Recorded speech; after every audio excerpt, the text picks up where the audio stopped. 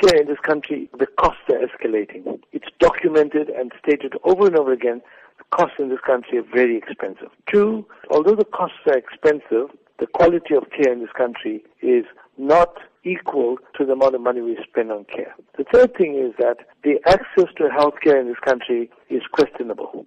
People who earn properly or earn well seem to have access, but people who are poor don't really have access to healthcare. Is national health insurance the answer to this? Well, I think national health insurance is definitely the answer to this.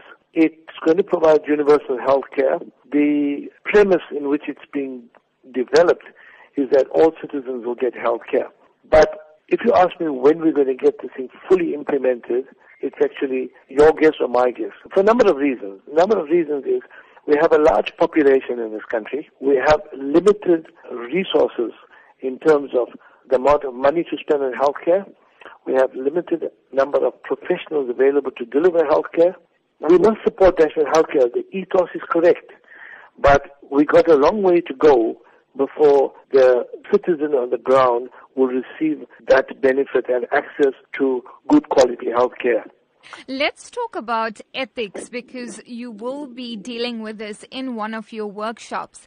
And there's concern that medical practitioners aren't acting as they should be in the best interest of patients, and that has given rise to a range of medical negligence cases both in the public and private sector. Do you believe it really is a matter of going back to basics? We're going to have one little disclaimer to start with, in the sense that the percentage of people that contravene ethics and don't subscribe to good medical care is very small. It's about 2.5%, 3% of the doctors.